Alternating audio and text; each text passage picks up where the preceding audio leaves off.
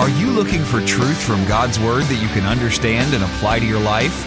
You'll find it today on Make It Clear with Dr. Stan Ponz, Bible teacher and president of Florida Bible College in beautiful Orlando. Listen now as Stan makes it clear.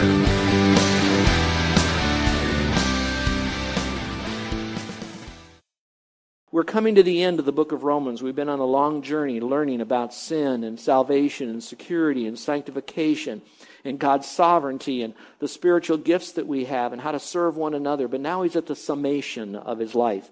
And he kind of dips back into his own life. And the he I'm referring to is Paul, the apostle. Now, Paul the apostle was handpicked by God at that particular time, as he was doing a lot of other handpicking of people, but particularly to reach out to a Gentile group of people. Now, those of you that are new in understanding of the Bible, there are primarily just three groups of people, not men and women, sin or otherwise. These are people that are known as Jewish people. That is their heritage. That's who they are. They're Jews. Then you have what are Gentiles, and that would be everyone else, whether they're Arabs or whether they're people who live in America. It doesn't really matter. Anybody who is a non-Jew would be known as a Gentile. The third group is even more unique, and that would be the group known as Christians.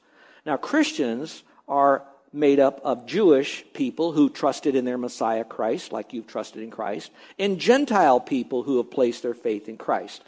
Now, those two groups, God makes one out of them, and they become a Christian.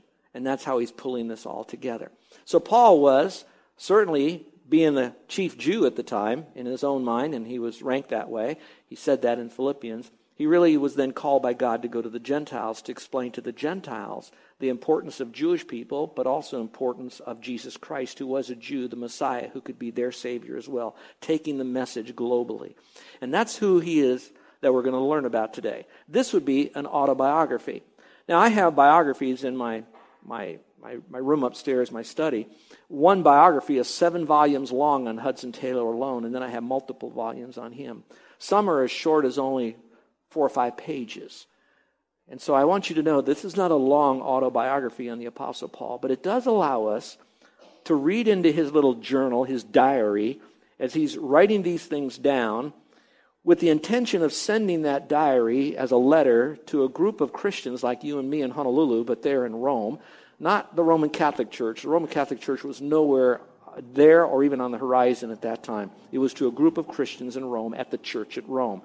So he's now writing to them, and if you go through this passage of Scripture, it's pretty easy to see that he is giving us hints into how do we serve the Lord God's way. Now, why is that relevant for you and me? Because I believe that in this group, there's enough people that are hearing me that says, I really want to serve the Lord his way. But I don't know how to do that yet. And so I want to learn how to do that. And so I'm hoping that today's message might impact you, or maybe you'd say impact me, so that we could serve the Lord God's way. Now, when you hear that, I don't want you necessarily to think that you only serve the Lord God's way when you become a missionary to the foot-washing Aborigines in some little island somewhere, or you're a pastor, or that you have to give up secular jobs, if I can use that very general term. No, it's just you deciding to live your life, to touch another life, and as many as you can, with your life for the glory of God. So for you, if you're single, it'd be all the people that are around you, all the people you connect with. For those of you that are married, it could be your mate, it could be your family, it could be the people you work with, it could be your neighbors, it could be your associates if you serve in a committee or a team or whatever else you're doing. It's just you deciding that I'm living my life to impact others for the Lord. Now, if I'm going to do that, I want to model honesty, decency, and integrity. I want to let them know I'm not ashamed of Christ. It means that I want to minister grace or kindly to them. I don't want to point my bony finger at wrath and tell them they better turn or burn or try or fry or forsake or bake. I don't want to do that. I want to come alongside them and love them right where they are. But I'm strong enough to let them know that I just don't want to make earth a better place for them to go to hell from.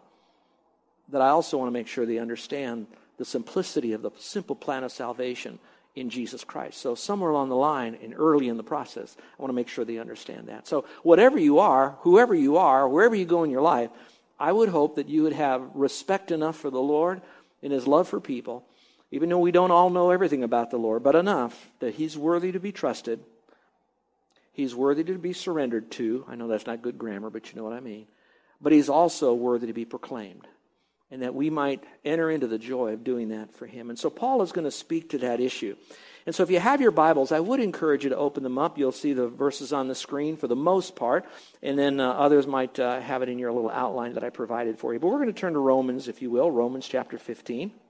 And the title of our session this week and next week will be on serving the Lord God's way, not Stan's way, not a denomination's way, but we just want to learn from God. And what does he say in the book, the Bible, the greatest book ever written, God's mind and voice on paper for us. So what does he really tell us to do? So if you will, I want to just kind of dip back. I know it says verse 15, but you got to kind of get the flow. The paragraph actually begins in Romans 15, verse 14. Let me read it to you. Paul is now coming to the close of his letter to the Romans, and he says this, "And concerning you, my brethren," which means you're my brothers and sisters in Christ, whether you're Jew or Gentile, you're a Christian, you became my brother. He says, "I myself also am convinced that you yourselves are full of goodness, filled with all knowledge, and are able to admonish one another." I taught you that a couple of weeks ago. Basically, that's nothing more than a general compliment, a genuine general compliment to those people. Now, he could have stopped there, and most of us do that when we're working with people. We like to load them up with compliments, and we taught you the difference between a compliment and flattery the last time we were on this. But I wanted you to know how quickly he then changes in verse 14 with a three-letter word. In verse 15, he starts then by connecting it by saying, "But," even after he kind of gave them all of that, he says, "But I have written you, blah, blah, blah, blah, blah," which now tells me that he's following the pattern of the Lord. In John, the Gospel of John, it says the law came by Moses, but grace and truth came by Jesus Christ, which means God, through Christ, graced us first so we would feel and experience his love, but then he would also give us truth. Truth without grace sometimes can turn into legalism. Grace without truth is nothing more than religious sentimentality. So you put those two together. So what Paul did is he followed the Lord. He gave them grace. He graced them with some compliments. But he also said, that's not enough. But I got to tell you something. And now he tells them something. Go further in verse 15. It says, "But I have written you," and I love this, "not boldly to you." He says, "I've written very boldly to you." Now, look up here for a second. I started my sermon by telling you that people have different personalities. I think he was a pretty dominant kid. He got out there, and there were no flies on the Apostle Paul. So whether he spoke, or whether he wrote, whether it was public or there was one-on-one, he was a bold dude. He would get out that message. So he says, "But I have written you very boldly to you on some points," which reminds me that he didn't hammer everybody of every truth. So in other words, all the Bible doesn't have to be beat on somebody, but certain points you have to pause and say, "Get it?" When I teach seminars at different places, I start the seminar by saying, when I say "get it," you say "got it," and I say "good," all right? And that's a little way to make sure you're tracking, and that's what he's basically doing here. I give you some truth very boldly. I wrote to you before. I want you to get it on some points. Then he says, why? Go on a little bit further. It's so cool. He says, "to remind you again." Now, I'm so glad he wrote that, and he says that phrase often in his writings to his folks. Peter, the apostle, says the same thing often. I love that because some of you that think, Stan just repeats himself. Well, I'm in good company with Apostle Paul and Peter. You got that? And why did he do that? Because they are, you are, and I am filled with a propensity to forget things. In fact, someone told me that, "Stan, do you know that people will forget 90% of what you said on Sunday 72 hours after you preach?" Do you know what that does? That just rips my heart out, and that happens. And I think before they ever did statistics, the Holy Spirit told Paul, say it to him again. Tell him again. All right? Get it? Good. All right, let's go on. So very boldly said again. And now we're getting into the point. And so your first point is, if you want to serve the Lord God's way, we would respond to the grace God gives us to minister.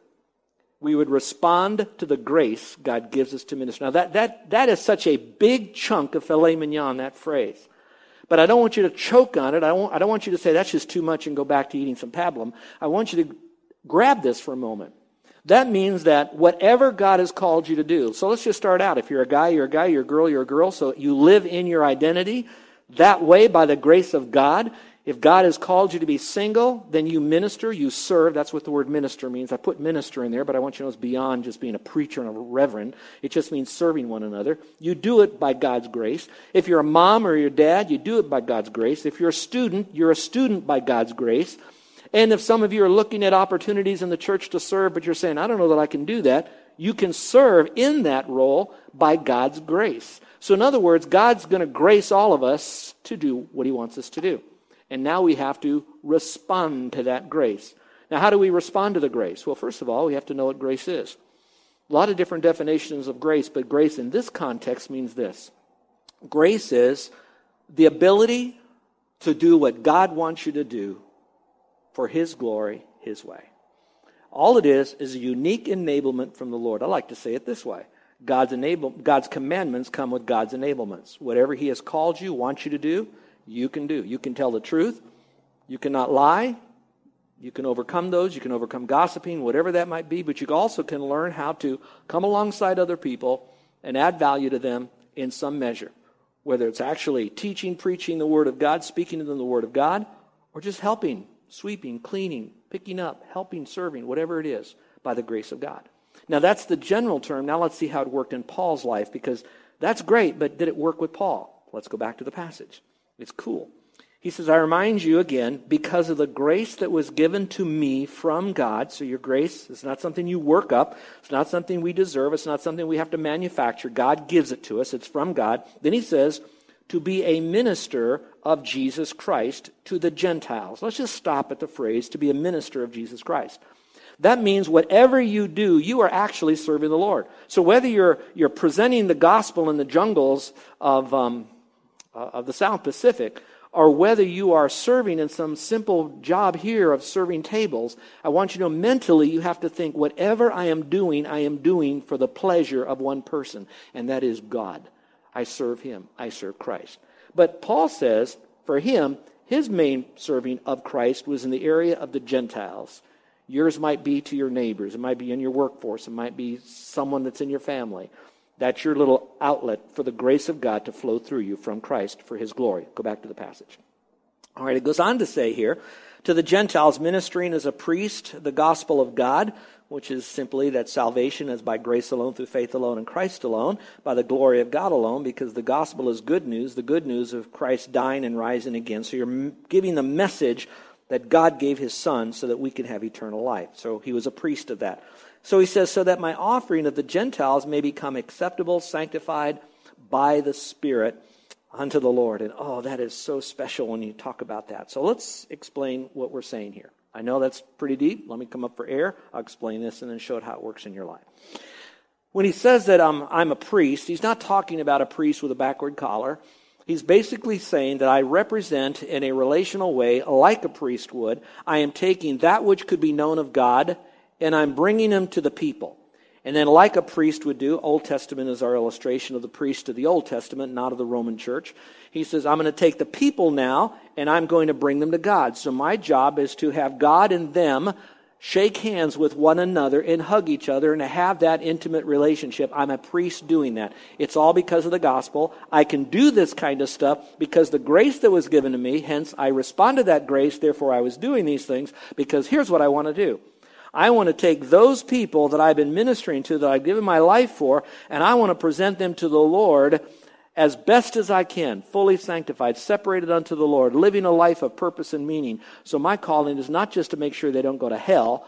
I want to make sure that they have a fully devoted life following Christ, a holistic life inside and out for his glory. And that's what I want to do for the Lord. Now, that's in context. Now, how does that fit your life?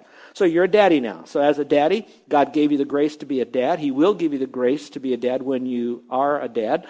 And then when you get that grace, your purpose is, I'm serving as dad to please the Lord. So how does a dad please the Lord as a dad? Because my ultimate desire is to have my sons and daughters have an intimate relationship with God, whatever God calls them to do. So I want to present them to the Lord. So a sense, I want you to see the kids that you have, whether you purposely, I got to be real careful because this is going all over, but whether you plan to have a child or whether you want to define that child as an oops baby, it doesn't really matter because God wanted that baby to be born into your life or you to adopt that child out of the millions that needed to be adopted or fostered. You now have that child for the purpose of now helping that child grow to the Lord, and that's your calling. Now, that's one area. I don't want to fracture you and get you go, mind boggle with too much information, but if your whole life is given to the Lord, I serve him where I go, when I go, how I go, with whom I'm with, then your whole life has meaning. all of a sudden you have an eternal perspective. All of a sudden everything has real reason for what you're doing. Even when you go through the pits of life, I want you to know it's all purposeful. And that's what happened here. So if I want to serve the Lord the Lord's way, I have to believe this is grace. It's the power to do what God calls me to do. He's called me to do this, so He's given me the grace. It's not just to do it, it's so I could do it for Him and to bring the people that I'm trying to reach back up to the Lord as well. That's what He really tried to do, and it's so important. But I need you to see something else that really kind of smacks me. Verse 16, he says, he goes on, to be a minister of Jesus Christ to the Gentiles, ministering as a priest of God, so that my offering of the Gentiles may become acceptable, sanctified by the Holy Spirit. Wow, how powerful can that really be? If you go into verse 18, he says, I will not presume this on myself. So what does that mean? So we're going to go to number 2 now. If you get the grace of God and you're responding to the grace of God through the Word of God and the Spirit of God for the people of God that you're trying to minister to, like your family, watch what happens. There will be a kickback of a sense of fulfillment and fruit. I'll talk to that in a moment. When you're really in the rhythm, like baseball players would say, on the bat that you swing it a certain way. You don't have the label on the top or on the side where it could break. You hit the bat in the zone. When you're in the zone of what God's called you to do, you will have a sense of, there's a fulfillment there. You know you're in that zone. But I also believe there's going to be some fruit. And fruit to me is just, you're going to start seeing some results. Because that's what God's grace does. It humbles us. He gives us the grace. He exalts us. So the exaltation, in other words, you get put up. You see results. You see success. It's going to happen to you. That's the joy of serving the Lord. You don't serve a heavy taskmaster who's going to show favoritism to others and give someone else something that you don't get. Just get your eyes off those other people and just keep your eyes on the Lord, and He will reward you. And that's what's happening. But what then happens is it's very easy for us to get hoity-toity. A lot of preachers do that. It happens all around. They lose sight of the fact that they're shepherding of God's people. They think they're great pulpiteers, especially if they have radio and TV and they're writers and authors, and their crowds are so huge, all they see is a blur of humanity when they're up there, and a few people that are on their staff and a few more that's maybe on their boards. And pretty soon, because they're doing so well, and you can't tell them anything different because they got it right, look at the crowds, they then can live by themselves, and that's where they get into trouble. And God reminds us the importance of humility. Now, pause for a moment. If anybody could have exploded into pride, it would have had to have been the Apostle Paul. I mean, think about it. Think about who trained him, the Lord, when he was away. Think about the miracles and the things that he has done. Think about the person who was brought up to the third heaven. Think about the guy who wrote the majority, or almost the majority, of the New Testament by the Spirit of God. Think about a guy who could have had pride. This guy could have had pride. I don't know if he had a wife around. That kind of helps your pride thing. I will say that, all right? And so I thank the Lord for the fourth person of the Trinity, my sweet wife. All right, but anyway, it can work in that. But here, he could have had pride. But notice what a servant had. So I want to, real quick, here's what a servant had. When a true servant who is humble before the Lord, they're the kind of people that they take no credit for themselves. Look at that verse again. I will not presume to speak anything except what Christ accomplished through me. Whatever happened is because what the Lord did. Dads, moms, whatever job you might have, your kids, your family, whatever good you're getting from this, is because the Lord did all of that. So back off and say, Lord, look what you've done. And the more praise you give to the Lord, the more God's going to open up doors for you to use that praise for Him, because it's all about Him. And that's just what he's saying here. It goes on a little bit further. He's also filled with integrity. The verse says this. He says, resulting in, what you have done, that's for Christ, has accomplished through me. In other words, he's only speaking what the Lord wanted him to speak. That's integrity. He's doing it to give glory to the Lord, what you, Lord, accomplished through me. Then he said, resulting in the obedience of the Gentiles by word and deed. So in other words, whatever results that Paul had, which were now many, Gentiles getting saved by their word and deed, not by their word, but you'd see it through their word and deed, that they were trusting Christ, etc. All right, it's because of what the Lord did. So now, let's say that, let me ask you this. I know this is not a tangent, but maybe it is, I hope not. Have you ever seen these bumper stickers that says, my kid is an honor student at such and such school? You know, how many says my kid was a dropout? You never see that. It's always my kid was an honor student, you know. I get all of that, and it's how many people will flash to me on Facebook their kids and where they're at and what they're doing, and they're here and they're speaking there and they got a chance to get to this level and blah, blah, blah, blah, blah. I know there's a degree of excitement And Paul was not one to put it down. He said, the Gentiles are obedient. They're in deed and word. That's kind of a bragamony. But he was very quick then to say that it all came from the Lord. And so should you get out there and have an opportunity to say, and this is my son whom I'm well pleased, just remember that son started in the mind of God before that son was in your wife's womb and other things. All right, so that point still being is God gets all the glory. So don't run away from that. Enjoy it, but make sure it Teflon's off of you onto them. Now, let's go a little bit further, because when you're working as a servant of the Lord, whatever your job is, whatever your career field might be, or a parent, it says here, this is beautiful. He says, he did all of this in the power of signs and wonders, in the power of the Spirit. So I believe whatever he did, he had power, like you have power. That power then revealed itself in signs and wonders. Then it says the results were so well known that it went from Jerusalem and around about and as far as, and it kept on going, and I'm going to open that up on another point. But for right now, I just want you to know that because he responded to the grace, he had the right motive, he was humble, he then wrapped these people up and brought them to Christ, he gave God the glory, he celebrated the good that they did because of what the Lord did, and he had all these signs and wonders that God did, he gave the glory to the Lord. Get it? Good. Now, I am going to go off on a little bit of a tangent. Ooh, I noticed they didn't put my clock up on the wall since they took down the Christmas decorations. Bless whoever didn't put it up. All right, let's go on. I need to talk about signs and wonders. My problem is I only have like a couple minutes to do this, and this is a very provocative subject in so-called Christianity today. So I want you to know that I have my softest gloves on. I have my tongue is dipped in honey as I speak as much as I can. But I must speak boldly on the truth of signs and wonders, etc. So to do that, I'm going to rattle through some of my notes that's an abbreviated fashion. You do not have these notes. They'll be abbreviated.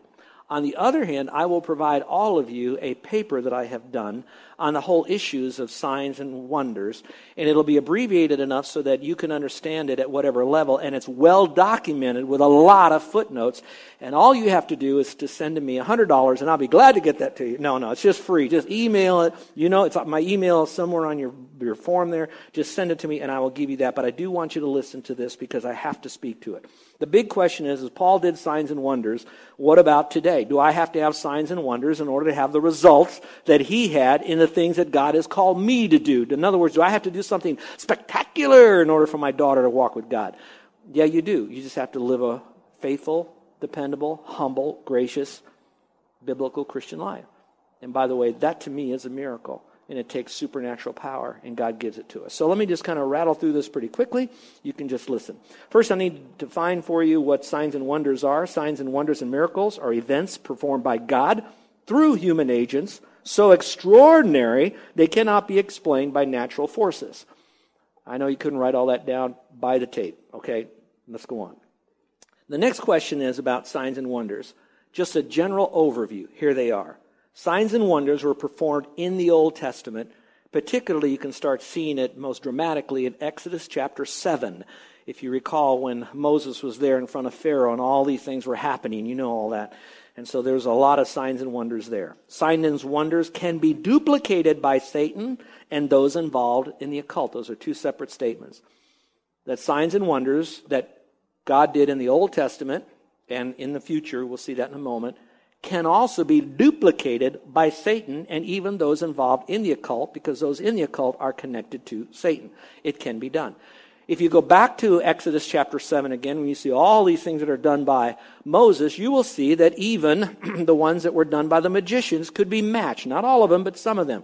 When you get into the New Testament, you're going to find that even Paul alludes to the fact that there were people that could do things that were equal to what the Christians were doing as signs and wonders, but were not of signs and wonders. Now you got to hear this next phrase. So you don't think that they're both competing, Satan and his power and his signs and wonders and God's. And we'll figure out later on, like spy versus spy in the old Mad magazine, who wins at the end. No, God is on the throne. So number 3 is this. Signs and wonders of God are superior to signs and wonders.